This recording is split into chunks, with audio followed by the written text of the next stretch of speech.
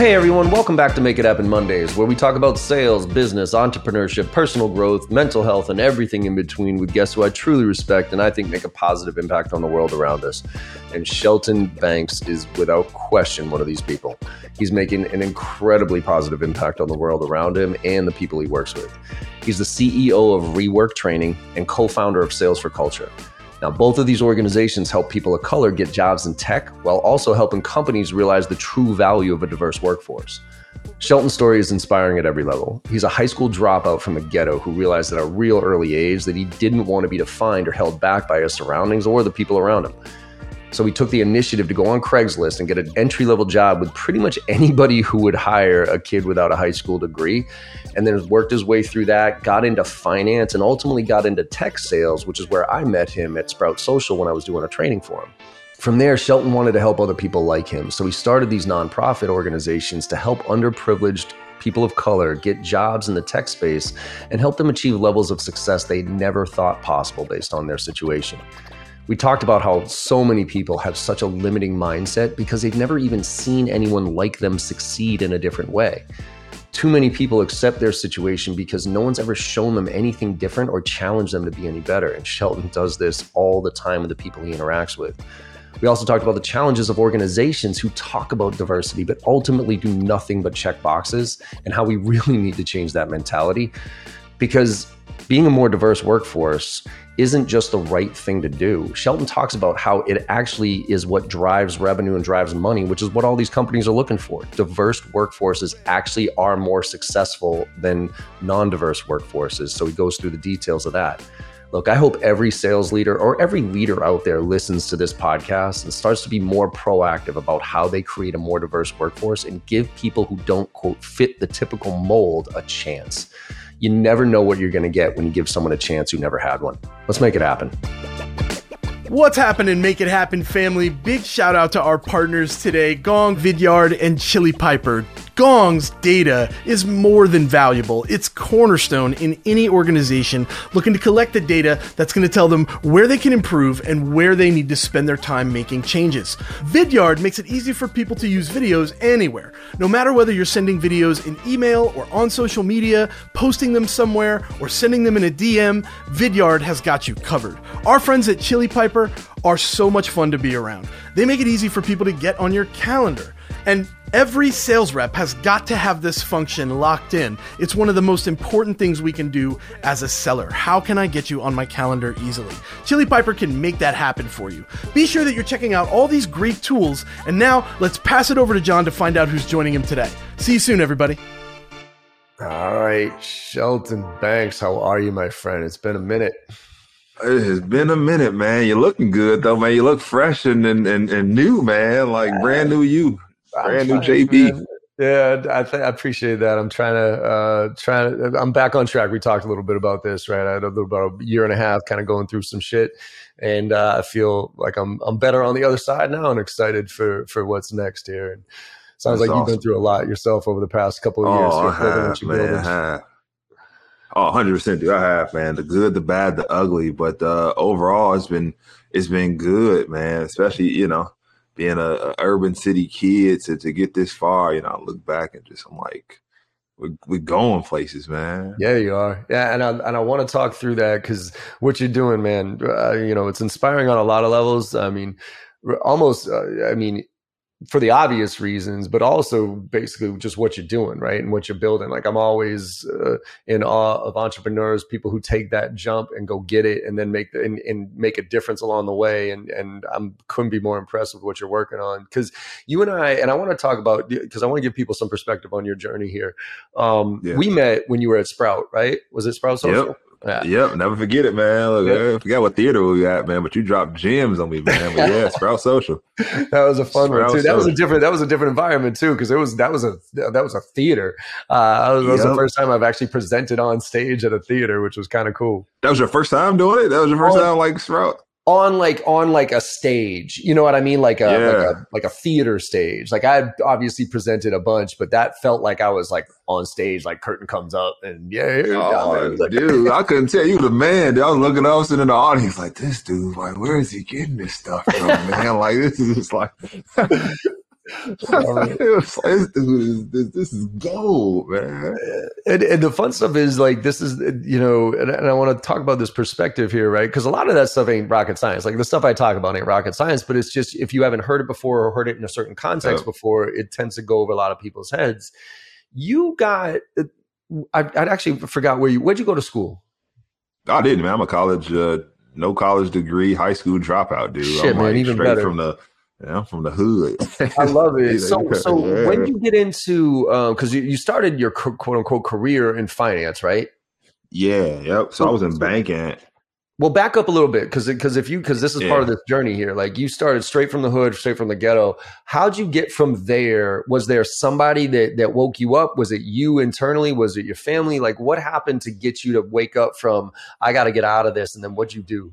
I was always trying to get out. I think it wasn't like a wake up period, just waiting for an opportunity, man. So I high school dropout, right? And so I go to Craigslist and I started looking up jobs because that's the only place I knew where to look up jobs at the time. And I don't know what this is back in 2006, maybe. I'm looking at jobs on Craigslist and finding anything. If somebody just give me an opportunity, just 'cause honestly, I'm like, I got no high school diploma, no college degree. And so the stigmas that came with it, at least I felt, stuff I was telling to myself, I'm like, well, I'm a statistic. And so I'm better just work hard and look for somebody to give me an opportunity. And so I ended up selling Cutco knives, vector marketing, like so many other people. Yeah. And that was cool.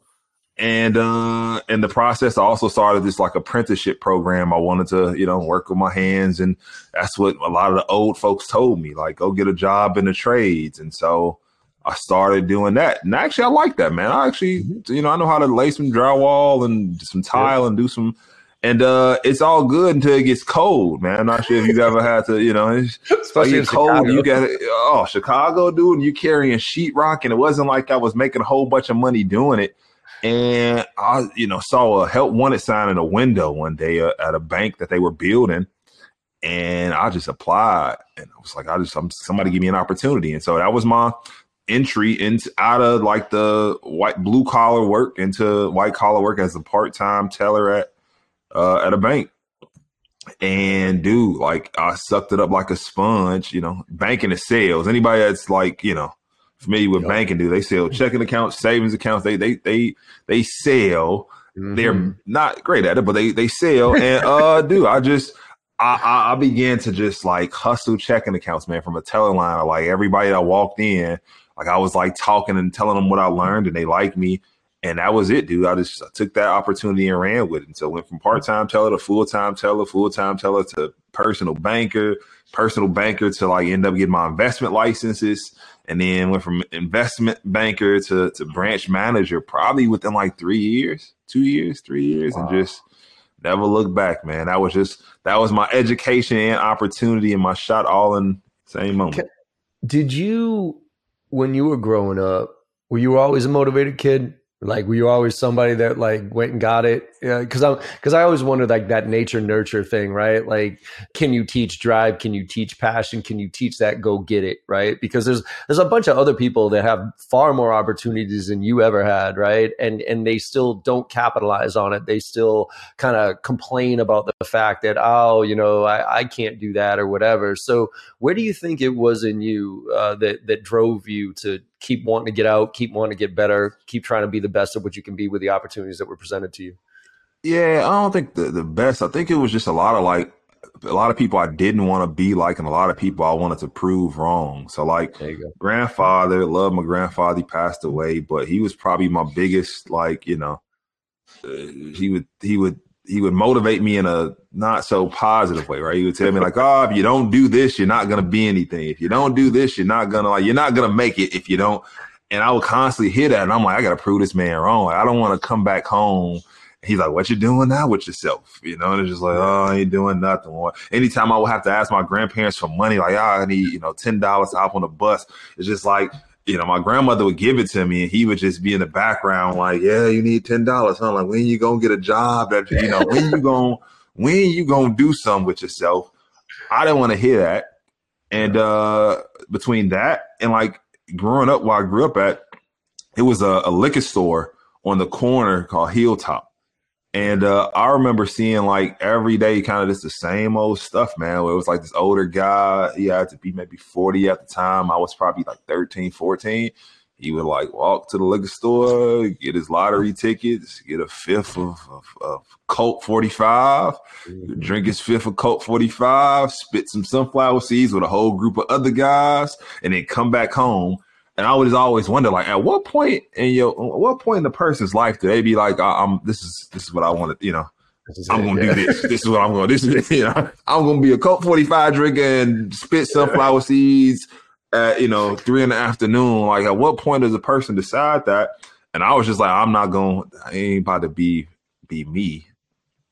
And then, after I dropped out of high school and I dropped out to work to help my mom out, it was just that same sense of pride. Or like, I didn't want anybody to know I was a high school dropout. Like, I just I refuse. I don't want to be that stigma. So I'm just going to fake it and just something, something works out. So I want to get your feedback on two different angles here. One, I want to talk about the limiting mindset angle of individuals who might be in that situation, right, and not think that they got a chance out of it or think corporate is for them, right? But then the other side of this I want to get your thoughts on is how corporate can be better at attracting and opening up opportunities. But let's start with this one, because this one, and I need your help personally because I don't know how to have this conversation. Yeah. I went on TikTok, right? I've been on TikTok for like, a minute, like a week and a half, basically, or 2.5 weeks. And the woman that's working with me on this, she's taken some clips of webinars and conversations like this and throwing them up there at 60 seconds. So obviously there's not a lot of context. And I had this one webinar that I was doing with Amy Volas, and we were talking about recruiting and hiring and all this stuff. And we got on the topic of people who are just like basically going through the motions, right? They just apply, they put their resume in and they hope for the best. And then they complain that they're not getting. And I probably said something I shouldn't have. Yeah. I was like, if you're just out there putting resumes out there and just going through the motions and submitting 300 resumes and hoping for the best, I'm like, that's pathetic. Like, you should try something different. And I gave this little tip of like, well, in the B2B world, going on a website, looking at values and vision and stuff like that, and then writing an email to the C instead of just submitting to an HR director, like going up to an executive and saying, hey, I'm looking for the next challenge in my career. And, your values really align with mine. I was wondering if I could either talk to you or something like that. And I think it's because the audience of TikTok where, it's not LinkedIn. Mm-hmm. And I think a lot of these people might work at the Starbucks, the Amazons, the Walgreens, because I got so much hate, call me an idiot, which I'm fine with. Okay. But some of it came down to this, which I'm real sensitive of, which is white privilege, right? A lot of the comments were like, oh, coming from a white dude who, no problem. But then the other came from like, no, it was like, okay, no problem. I'll just email Elon Musk. I'll just Elon. And it was such a lack of understanding. Like, obviously that's not what I was, I should have said it. But I'm not talking about Elon Musk and Amazon and Bezos and stuff like that. So, and it was really just my thing to try to expand people's horizons of how to, a different way. Okay. If this way isn't working, then this way is. But so many people came back saying, that's fucking ridiculous. No CEO on the planet would ever respond to an email. They all have assistants. They get too many emails. They're more important. And I'm sitting there, I'm like, no, that's not true. And it's not coming from white privilege. I know it is in a lot of ways. I mean, that's why I got this shit tattooed on my arm. Like when I told you my dad passed, and this is what he had written on his desk that said, when you're accustomed to privilege, equality feels like oppression. Right. And the concept there is privilege is like the word privilege when it comes across to somebody like me is like, I didn't earn it. And so I almost want to change the word privilege. Right.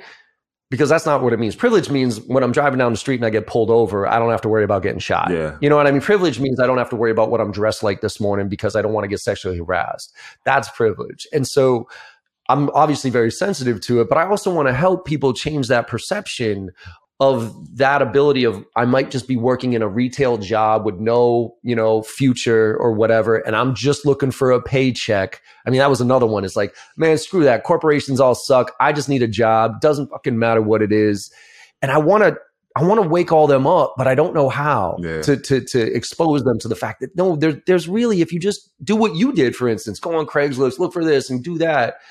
how do I have that conversation? How do we have that conversation to change that perception? Man, that's a loaded and tough. It's a tough question, and I don't, answering it, it's weird because I'm gonna use probably something that you and a lot of folks on, your side of the business that have been taught sales taught me is one. I think you're doing it wrong by you how do we reach them? My question is like, who are you talking to? Who, and I mean really specifically, like, who are you talking to? Because the moment you try to talk to everybody, it's almost like you're talking to nobody, which is the pushback that you're gonna get. I think understanding that, like, buyer persona 101, you got to be talking to somebody very specifically, and oftentimes organizations take this nonprofit approach, and I'm gonna be I hate the nonprofit approach, which is interesting enough because I'm in nonprofit. I hate this. This is probably what I brought with me to the nonprofit space of, like, you can't help everybody by trying to help everybody. You got to pick one person, two people to possibly talk to, because you will get those folks that one are just that limited mindset that they're actually content where they're at. It's just like they're content with I got friends that, like, I do the same thing. Like, hey man, come do this. And it's like, no, man, I like food stamps and I like being on government assistance. And and that's not a color thing. I've come to appreciate that. I used to think like all black people on food stamps. So it's like, just no matter what, right? It's just like, right. So it's just like, they like that. They're okay with that. They don't want to leave that. And it's just like, who am I to be like, no, your way of living is wrong. You should be you could do better for yourself. Like, I've come to appreciate, like, I can't talk to those people. I'm not for those people. My message is, you're not my persona who I'm talking to. And so, like, for you, for anybody else out there that's trying to help, it's like, hey, talk to two people. Talk to two people, like, actually map them out. Talk. If you want to talk to the folks that are at Starbucks, and you're like, hey, everybody that works at Starbucks has the skill set to go into tech sales. Focus on the folks at Starbucks that have particular problems and are going through, they have a pain of their own. They understand something versus taking this broad approach. Because, as soon as this broad approach, and I've done it, I've learned the hard way of, like, every time I took the broad approach, I'm like, why isn't I got $55,000 base pay jobs? Like, why isn't everybody running, knocking down my front door to come get this job? And it's like, because I ain't, it ain't for everybody. No, I don't want it. And I think that's what struck me was how quickly that, because I do try to kind of obviously tailor my message to people who are in my space, and that's easy on LinkedIn in a lot of ways, but TikTok's a brand new world for me. And that one, most of my posts get 300, 400, 500 views or whatever it is. This one popped and got 1 million because I think it pissed so many people off. And so, but I was just so, I don't want to say taken back, but also saddened in a lot of ways by how many people were the comment of, man, fuck that, I just want a job. And I get it. I'm not trying to reach those people because, look, if that's your mentality, I can't change that. But it's the people that don't think it's an option. You know what I mean? But because I was watching some of your videos that you posted on LinkedIn as far as the people who have graduated through your program and stuff. And a lot of them were like, I was an artist. I was this. I was in retail, and I didn't even know this. I didn't even know tech sales was an like corporate. One woman said corporate was like so far away from something I even thought was a possibility. So is it just a hand-to-hand combat, basically going around trying to find those people that do care but just don't know? It's honestly, this is the selfish part. Like, it's me trying to. You ever had somebody ask you that question? What would you tell your younger self? Like, you can go back and tell. It's me doing that, and like the other people that kind of benefit are almost like, they benefit. And I'm almost surprised of, like, oh my God, like, this worked for you. And then taking those people and just using those folks to go back and say, like, hey man, go pay it forward and find somebody that is in your exact same situation, your younger self, and tell them, like, hey, I can understand, I can relate to you. Because, like, yeah, man, talking to, you get a lot of single moms that come through the program, right? I can't relate to, I'm raised by a single mom, but, like, I don't know the pain that exists. And empowering other folks that have gone through the program that are single moms. And I'm like, I don't know what I said that worked for you, but do me a favor, go back and grab another single mom that is in the same situation. I'm surprised every time somebody that's just like outside of like the scope of what me that reminds me of myself gets a job. It's just like, man, somebody else, they saw themselves in one of the volunteers or one of the other candidates that made them say like, I can do this. And that's what usually changes their mind. And that's why I think, representation is so important so that they can even see it. I mean, I got a daughter, she's 11, right? And it's like, I'm very conscious now of seeing women in leadership roles, seeing women in different, and pointing them out to her, just because if you can't see it, you could never imagine it. You know what I mean? Like I want to be an astronaut. If an astronaut doesn't look like you or doesn't come from your background, you ain't never going to think about being an astronaut. Nope. Right? So how much pressure do you feel to be that visible executive doing what you're doing for other people? Do you feel that pressure? I used to, feel like I'm carrying the weight of all black males on my shoulders to kind of live up to this expectation, dude. And it honestly was confusing, man. Because to that point of just like different buyer, but like it was like I can't make everybody happy. It was just like, like other black people I get black people that I know, it'd be like, oh man, you running this pyramid scheme over here. I'm just like, we're a nonprofit. Like I don't make any money from anybody that gets a job, and you're calling me a pyramid scheme. It's just like these people I grew up with. It's just like, and so then I would spend weeks trying to convince them like this is a nonprofit, this is what it is. Like I'm not a pyramid scheme, and it just drive me nuts, man. And then on the flip side, I get I sit in meetings with executives from tech companies, and they're just, make off-putting comments, and it's just like I'm fighting folks on both sides, man. And it just got to the point where it wasn't healthy for me, and I just put it down. Like I'm trying to help people. If I can help you, great. If I can't, I try to find somebody who can help you. But like I'll let the pressure go, dude. It wasn't healthy for me. Good. It's funny. I mean, not, similar but different training. I had the same, because when I took this training the first time, I loved it, right? And it worked for me. And so I remember early on in my career, if there was 30, 40 people in the room, I was trying to hit every one of them. So if you were in the back of the room and you were on your iPhone checking emails during my training, I'd be like, Shelton, eyes up, man, eyes up, pay attention, right? And then I realized you can't reach everybody. There's certain people that just don't care. There's certainly going to be haters, whether you like it or not. And I did this training one time where I was like 10, 60, 30, like somebody asked me, John, like you train all of our competitors, like how do we differentiate? And I said 10, 60, 30. And they were like, what? I go, 10% of you in this room are going to take what I tell you and run with it because you're the A players that are just going to excel. 60% of you are going to do something different because it's easy and it makes sense. 30% of you ain't going to do shit different. So the question isn't how many people can I train? The question is what percentage do you want to be in? Period. Yep, that's exactly right, man. And I feel like you got to take that approach with almost everything, right? It's like, who are we going to help? Everything. Who we going to help? Who we going to service? Who's going to be our partners? Just like, and be okay with that.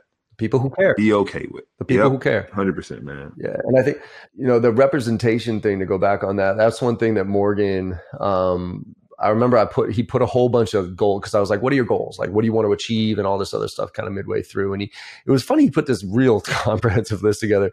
But on that list was stuff like Learjet, baller car, like all these different things. I was like, Morgan, okay, but that doesn't seem like you, man. I'm like, that, like the big baller shit just doesn't seem the type of person you are. I go, why do you want those things, right? I'm like, money doesn't buy happiness, right, man? Like, just because you got that jet. But his point to me was real. He goes, John, here in Atlanta, and I guess it was a time where a bunch of rappers were getting killed and they were going back and forth. He's like, the only view that a black kid has grown up of rich and making it is rappers. Right? He's like, I want those same things that rappers have, just purely to show these kids that there's another path. Yep. That's exactly right. And that hit me like a ton of bricks. And that's why I asked the pressure part of it, because I'm like, God damn, having the pressure of your community looking at you and you trying to shift that whole narrative away from one and towards another in a positive direction. the macro pressure is just massive on that, but it's real. And that's why I say, like, man, you find somebody else, and you find somebody else that resonates. Cause I get Morgan, right? And I tried to make a TikTok video where I was like holding a stack of cash and like talking to it. And it becomes this point of like, man, that's just not me. That's just not me. But I got guys who that is like, oh man, I want the stack of cash. And so it's like, all right, well, let me teach one of them. Like, hey, this is how you get your stack of cash, man. I got a good dude I Groupon with.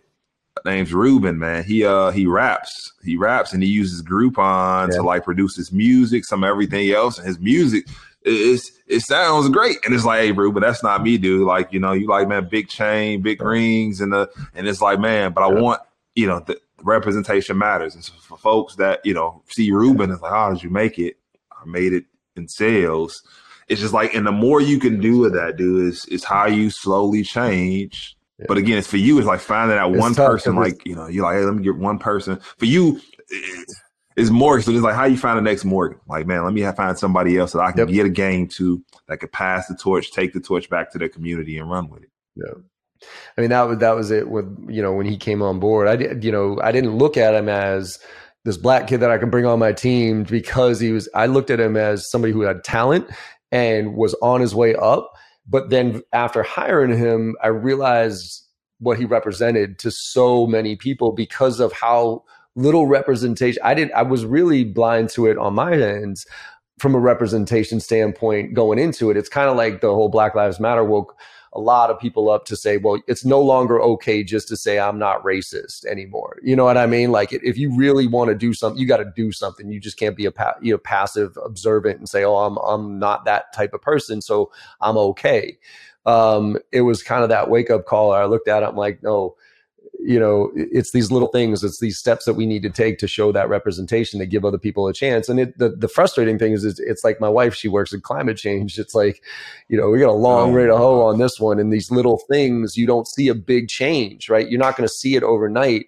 But I guess my question for you is, as it relates to that is, are you seeing progress? Are you seeing, I know it's kind of in certain areas, yes, in certain areas, no, but are you feeling like we're moving in the right direction, even regardless of all the bullshit that's going on? Yeah, it depends on like the we you're talking about. So from like, tech companies ish, like a little bit, I feel like it's small progress on both ends. But I mean, like, how long does it take to turn the Titanic? It's like you gotta keep cranking and spinning the wheel, and it takes, hours and days to move the ship in a different direction. And in this case, we're almost trying to do like this about face and turn the ship completely around. And so, yeah, dude, I wish it was more. It's like it's the crap that change happens in the stuff that I'm like, what, y'all really, took the time to do this versus the fundamental things that I wish would change. Yeah, so it's slow. I mean, it's slow. I wish folks would listen, though. I mean, that's probably what I wish.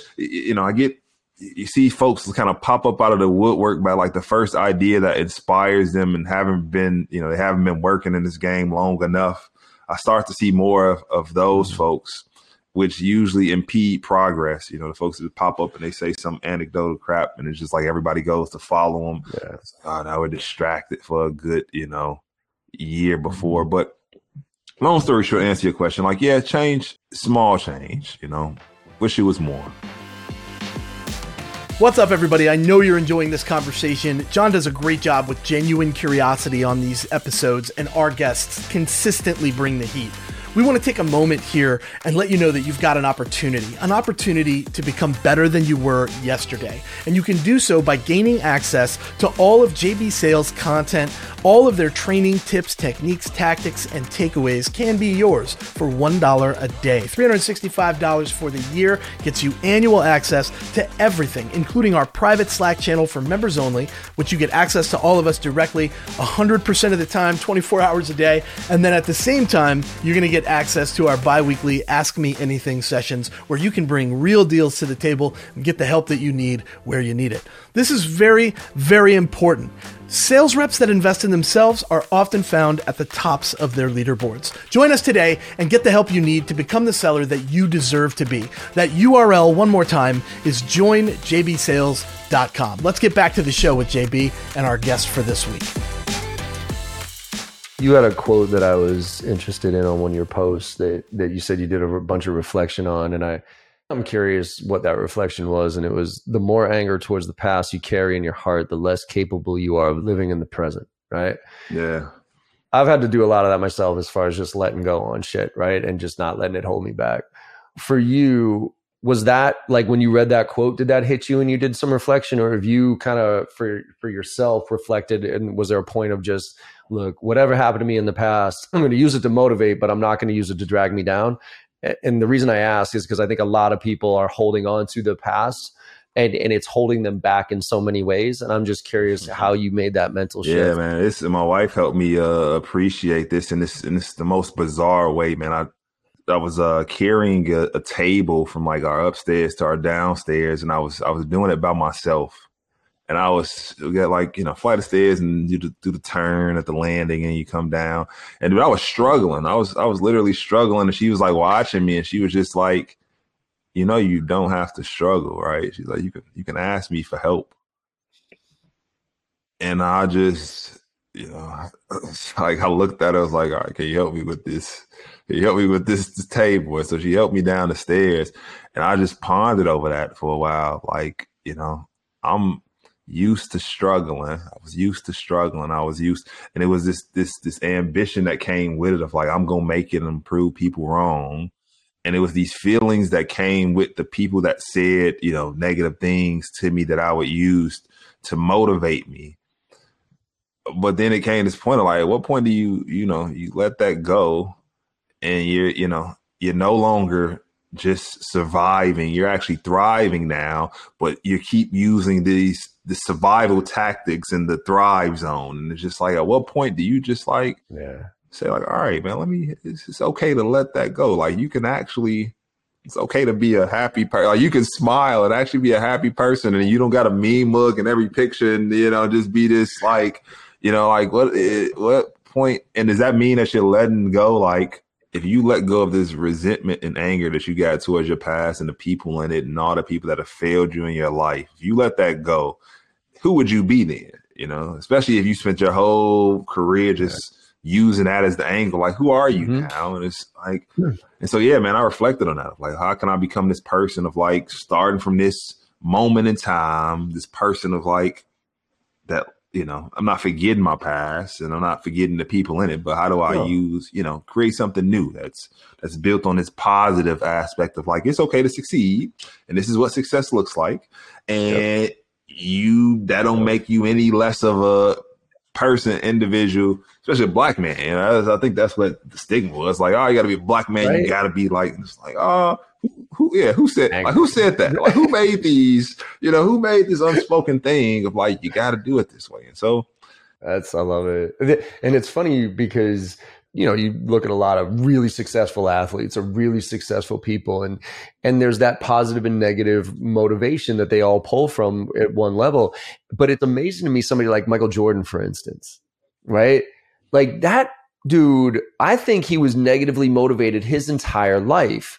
Because remember when, I don't know if you saw, like he was my favorite basketball player of all time. Remember when he got inducted into the Hall of Fame? And he still digged on his high school coach that didn't make the junior. Like, he still dogged on the dude. I'm like, Michael, you're Michael Jordan. Don't you think you could let go of that by now? And he hadn't. He had not let it go. So, like, I'm curious, like, there's that, because I always also wonder about, like, the uber hyper, like, number one in pick the industry, right? I think there's just something motivates them different than most people. And they got to find what that, and they know what that is. But I think you're right, for the vast majority of us, I think negative motivation can bring us to a certain point to prove people wrong. But then when do you realize that you've proved, you're just proving it to yourself moving forward now? I don't need anybody else's. Was there a point where you woke up and you said, I don't need anybody else's validation? Oh, dude, it was the moment on the stairs. This. I'm carrying a table. I'm just like, yeah, that was it. It was like, you know what? Like, and it was just weird. Like, all right, it's not that I don't care about like what people think. It was just kind of like, I care about what I think more. I was like, all right, I care about what I think more. And it's like, all right, you happy in this moment? Like, yeah, Shelton, I'm happy in this moment. Like, okay, well, you happy. Like, sure, That's the ultimate goal, right? You said this earlier, like, who am I to say that person that's on food stamps and doesn't want to get a corporate job and wants to make 60 G's a year, if they're happy, we can have a debate on being on food stamps and not be, that type of thing. But if you're genuinely happy, man, I got nothing against you.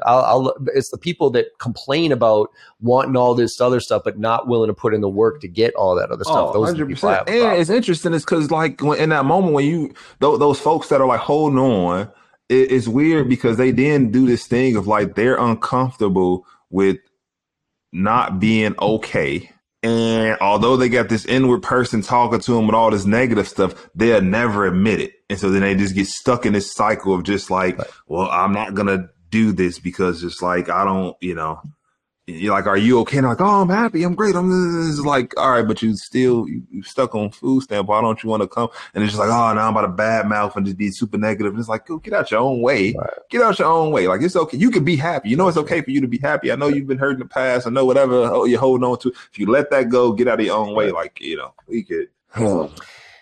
Is that a lot of what you deal with the people that you're working with now? Is the psychological barriers and that whole conversation we just had? Two parts of it of like the psychological aspect of like, man, get out of your own way. Like, it's okay. Like, if you want to do this, you can. I know you've been told. I mean, this is, I think, at least cultural from my standpoint of like coming from a family that was taught you got to stay in one industry and you got to be at this company for 30 years until you retire. And if you don't, you're going to be a failure. And that's the way we do things. And being able to say like, okay, well, that's not how the world works anymore. It's the internet exists. And, right. If you want to go into tech sales, you can. And I know you don't, it's okay for you to do that. You have permission. You can give yourself permission to do it. That is a large part. And then the other piece is the psychological aspect of like understanding who a person is, helping them to appreciate like they bring value to the table from their experience is the other side of the coin, man. That interview question of like, tell me about yourself. What brings you to this company? That is probably the most difficult question for a lot of the folks I work with, because just like tell you about myself. Like I barely know myself. I know the upset parts of myself, and now I'm at an interview and I got to fake it to be some happy person that I really am not, because I don't know who I am. And so getting over that hump and just helping a person like, man, look, you bring a lot to the table. Let me help you translate what that looks like if you've been working at Starbucks for the last 10 years. And let me help you appreciate why that person will get a response from a CEO of a company, because you got some character and you got a lot of lived experience, and a CEO of a company may want to hear about that. Yeah. There was this kid, I forget his name, but he was in England and he played football, soccer. And that's what he, was grown up to do. Like he was going to be, that was his way out. That was his way out. And he got to a certain point and he was like, I don't think this is my way out, because in order to get to that level and whatever, and he was good. It was not what he's good, but he's like, I don't want this to be my track. And he legit went to the richest neighbors in London, knocked on door. So little black kid from the hood who only knew how to play soccer, knocked on all these super, super rich people and just straight up said, what'd you do? Like, I admire your house. You obviously have done something successful in your life. And I was just wondering if you could tell me, how did you get here? And like, I think like the fourth door that he knocked on was some partner at Blackbird or something, like one of the huge investment firms, had a great conversation with the kid, said, you should be in finance. And after you're done with your season or whatever it is, come over and intern, and boom, boom, boom. And all of a sudden the kids, and it was just like his drive to say, this doesn't define me and this isn't my path. I want to try something different, but also having the guts to knock on door. I mean, door-to-door sales is brutal as it is. Door-to-door sales to the richest people in the area, being a black kid from the hood, like, whoo, I had him on the podcast, like, dude, I admire everything about you. So now here's the 10-60-30 thing. It's like, all right, so who that's going to appeal to? It's like his, like, I would hear that and be like, all right, man, I'm about to go knock on some doors, right? But then you got this group, 60% is like, nah, man, I'm about to just go to the liquor store, get my 40 and sit on his curb and like complain about, you know. Those people have those houses, right? Like that's the problem. Let's go back to the psychology component, because one of the things you also mentioned was the psychological safety of. So let's switch from the individual mindset now to the business mindset and the corporate structure that in a lot of ways prevents applicants in the first place, right? Or prevents them from being their true self in whatever environment it is, because they feel like they have to play a role or fit a certain mold or whatever it is. So can you talk to me a little bit about what you mean by psychological safety in a work environment? So, a couple of things, right? First thing that came to mind was, I say this often, like this toxic positivity that exists oftentimes when companies, in fact, before that. So understanding like why a company wants a person of color to come work for them has to be like, it needs to be a little bit more transparent. And usually it's not. I think a lot of organizations and a lot of people take this kind of social impact hat and say like, oh man, it's the right thing to do. And it's just kind of, you know what I'm saying? Like, it's just like, oh, you want to be more diverse and inclusive. And it's like, oh yeah, it's a box. I'm going to check a box. And when you come from that place, it's awkward because it's just like, oh, I'm checking a box. I don't know why I'm checking the box. And people can feel that, they can feel that because then the energy is just like it becomes this, I want to check this box. I want it's the right thing to do. It feels good. And it's interesting because usually when that feel good kind of social impact bucket hits that business impact bucket, it's a mess. It's like usually the business impact bucket wins out. And so that's when you usually get like 90 days later after a person of color starts. And because they've only checked the box and hasn't trained them correctly or haven't, actually got to know them or understands the value of them being, at this place, it becomes this like bait and switch moment of like, oh, you're not hitting your number. You didn't get these metrics. You're not doing all these things. And then the person of color usually freezes up and it's like, oh man, like, I don't know what to, like, I'm tense up. I don't know how to act. Like, you didn't teach me. You had me here because it felt good to you. And now I don't feel safe. And I'm just like going to start pointing the fingers of like, I may default to it's because I'm Black card. And it's just like, now I'm not safe at all. And I've, right. Mm-hmm. And so like, I preach this to volunteers of like, man, creating psychological safety means that like you need to, two things, like one, actually get to know the person, like get to know them as a person and like let down this barrier, this facade of just ignorance that you may have and actually get to know them as a person and be like, okay with not being okay, like vice versa of like, like, hey, I don't know this, like help me learn this on both ends of the coin is, it's kind of like the first, hump to get over. And then the second one is so if you had to say, and you kind of alluded to it just a little bit, if you had to say like, hey, what value could a person of color bring to an organization? What value does diverse talent bring? What's the first thing that comes to mind? For me, different points of view. People come from different sides of the equation to give me something that I'm blind to. But why though? Make better decisions. Like, as an organization, I mean, to me, the more diverse set of views people have from different backgrounds and that type of things gets us to better shape what we can do moving forward to have a bigger impact on more people. I mean, that's for us. So like, that's for us. I challenge you to just let's get to the bottom line and just say like, because we want to make more money. But I feel like a lot of times organizations, they fluff it up and just like they beat around and it's just like, hey man, if looking back, if somebody would have come to me and said like, Shelton, like being diverse will help us drive more revenue. So I want to help you. You're going to help us make more money. I'm going to help you make money. And if we cut to the chase of like, all right, you bring this unique standpoint, this unique point of view.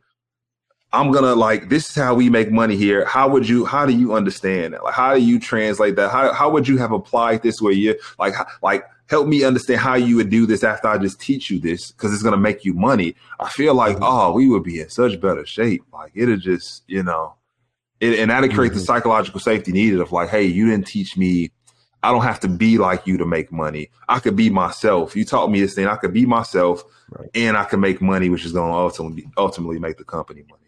But it's like creating that, like, let me be me to, which is why, again, I appreciate, man, when you talk, dude, a lot of stuff you talk was just it was like a practical, you didn't say like, you have to do it like this. You got to subscribe to be John Barrows. You're like, here are the principles, subscribe to be, subscribe to be SB. It was like, here's what I learned. Like, here's just like, this is when I used it. And it was like, oh man, like I literally was like, oh, I remember the time I did that, and I can now do this again and make more money. And it worked. It was like, that's what, and in that moment, because I felt psychologically safe. I was just like, oh, wow. Like, I can go up to him and be like, yeah, I remember I did that one time, and I didn't do it exactly like this, but this worked. And, See, I think that's where we need more of those stories of like, the ones that you're putting out there on social, people, where they came from and how they had no thoughts in this, so that people can make that connection, right? Because we do this all the time. And if related to sales too, there was this Gong post a while back that talked about how we focus way too much on the outcomes, right? Like when we use case studies or anything like that, I'll be like, hey, Shelton, check this out. We showed this company how to grow 32% and da-da-da-da. But the problem is, if you don't believe that your before scenario was the same as that person's, you'll never believe that outcome, man, right? So that's showing those examples of beforehand, or getting more companies to talk about, hey, let's mea culpa here. 2 years ago, we were about as white as it could get. We were about as, we lacked diversity at every single level. We put a concerted effort into being a more diverse organization. And now look at what it did for our business as far as money, whatever it is, to show people, kind of like the bling bling that Morgan was talking about. It's like, let's show people the outcome of what diversity could be, but let's make sure that we're addressing the problems that people are asking. How can I feel psychologically safe? I know you're lying to me. You're trying to get me to drink some Kool-Aid. Like, I know this is like, something is not going to fit here, because you got this facade, this toxic positivity up. So let me ask you this, because this is, this is something I've always wondered when it comes to, because now it's in danger, just like, gay marriage and all that other stuff, but like affirmative action, right? Conceptually, it's like, hey, if you're equal, let's give the nudge to the person that hasn't had the privilege that you might have had, right? And fundamentally, that I like that. But where are you at that with that as a? Because I think a lot of corporate America checks off that box that says we fit our quota here, and that does not make people of color, women, anybody feel safe when they feel like they're there just because they had to be there. So, dude, it's I hate it, because to that point, it's the check a box feel, dude. It's just like you miss the point of understanding. Like, if you feel forced that you have to check this box, you don't really want to drive revenue. Like, just from my where I grew up at, I'll probably say like 25% of the population where I'm from is unbanked, right? Don't have bank accounts. Another 25% only deal in cash. Yep. I'm thinking about like black buying power, just specifically black buying power is like $17.2 million or something like that. $1 billion, not trillion. $17.2 million. And it's just like, if you think just three people, if you check a box, you're going to be able to tap into that as an organization to be able to like generate, like you're missing the point. You're missing the point, man. Like, don't send me on a rant, JB. Oh my God, this, yeah, man. I'm sorry, man. So when organizations come to me, and this is again, I'm a nonprofit, probably one of the things I hate, man. I turn people away that just don't get that point of understanding, like, hey, this is going to be good for your business if you teach people from untapped, overlooked communities how to generate revenue for themselves. It's going to help you out. But if you think like, this is good for us, this is good to do, and you don't have this revenue lens of understanding, like, this is going to help us be a better business. It's going to help us make more money. This is going to uplift some communities because some of that money is going to go to them. If you can't connect those dots, then I don't want to work with you, which is weird for a nonprofit to say, but like I say it, say it often. But that's why I love it, because going back to being selective with who you surround yourself with. I mean, we could tailor that to every part of this conversation we just had. Like, your friends growing up, like, if they got limiting mindsets, you're going to have a limiting mindset. You need to stretch and go find people that'll challenge you, right? Companies wise, like, you need to surround yourself with people and organizations that get it, because then you can do special shit. If you're always, and it's the same thing in sales. I tell people all the time, if you're trying to convince people in sales, you're doing it wrong. Doing it wrong. Right? We help people solve problems or achieve goals. And if your problems aren't big enough, and your goals aren't big enough, why are we having this conversation? But if I have to like convince you that I'm the best, or convince you to move off of your current state, I would keep pissing up that rope, man, but it's probably not going to bend. If I got to convince an organization diversity and inclusion is worth it to drive your bottom line, you keep pissing. You go ahead. Mm-hmm. Well, I think that's why it's so important to scream these out, scream these success stories out loud, but do them in a way that gets people to understand the before than the after, because that's the part that's special, right? The example was on the post was Alcoholics Anonymous, right? When you go to AA's website, it's not, hey, I'm 10 years sober, AA, thank you so much for all your help. It's some dude sitting there being like, man, I started with one beer, and then I was drinking at the office, and then I was missing my kids' soccer games, and then and it kind of goes through this whole, and the whole point is being like getting people to be like, damn, man, that's me. Like, that's me. Right. And once you get somebody to say, shit, man, that's me. Now you can convince me on where I can go. I'm thinking of that. I'm like, how do I do that with companies? Right. Well, how do I do that with the companies? Like, I look around and I'm like, we're all 99% all white guys. And like, we did the affirmative action thing and we tried to check a box and that person left. I think if we talk about it out loud, I think it's the problems that everybody already knows, right? Like we're not diverse enough, but with what you're doing to tie it to the revenue piece of this, I think is extremely important. We're not growing as fast as I think we should. We have a great product here, but our marketing just doesn't fit. It hasn't opened up that flywheel yet. Well, if these are the questions if these are the scenarios you're set with, then guess what? Diversity isn't just an option for you. It's the solution for you. And because here's what happens when companies are more diverse. Here's what happens when you're trying to go to market in a market you're not aware of, right? Coming with different viewpoints and perspectives is something that's going to be able to open up that in different ways that you would never even think of right now. So it's like that. It's like, get me to realize that, we don't have enough black people on. Okay. We've tried that type of crap. Like, we just don't get the candidates. Shut the fuck up. Right. Like you can go. Right. This is the challenge I solve every day.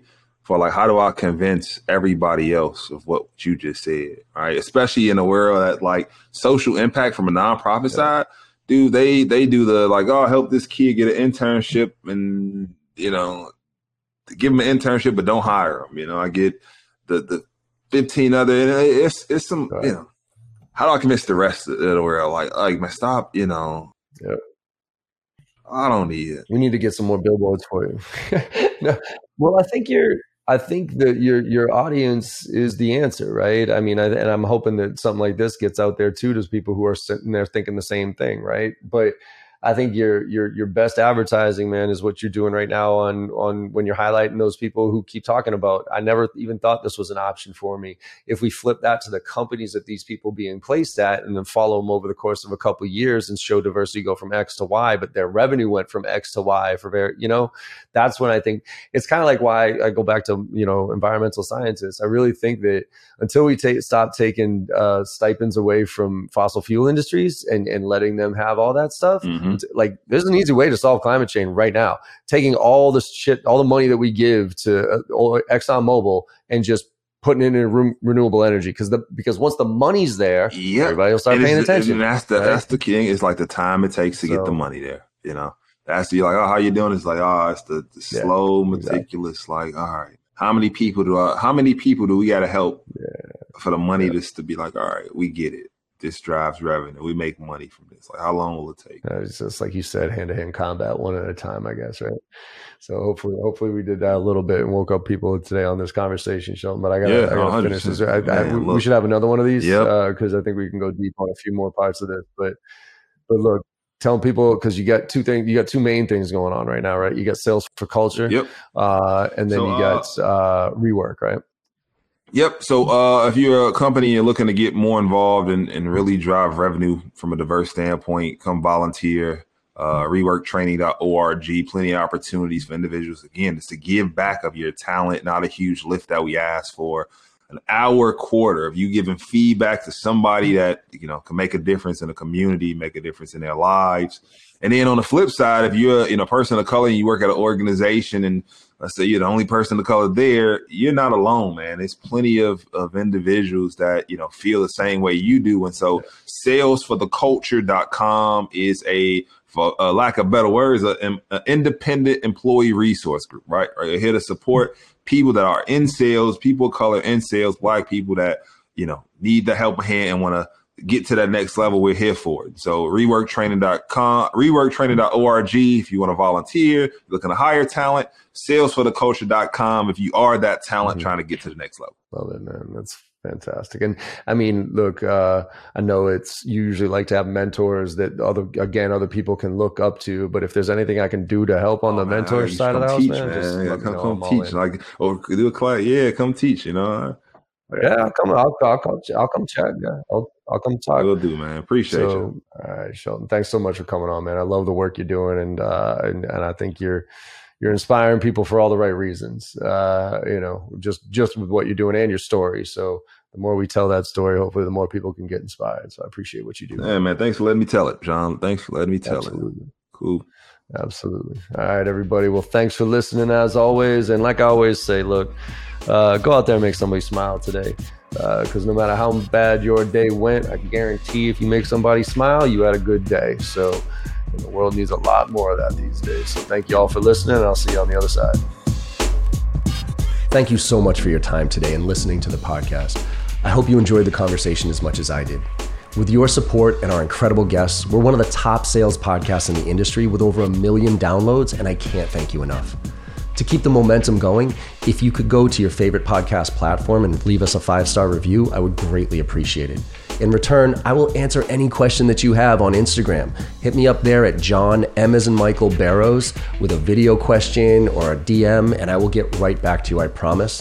And last but not least, if you're looking for training, I'm adjusting my training approach this year, and I'm actually going to be delivering training to the masses. I'll be delivering live training the first and second week of every single month with our 2 marquee courses, Filling the Funnel and Driving to Close, to anybody who wants to join, and it includes membership in our on-demand platform with weekly AMAs. So you can go to jbarrows.com/open to check out the details. Thanks again, and have a great day.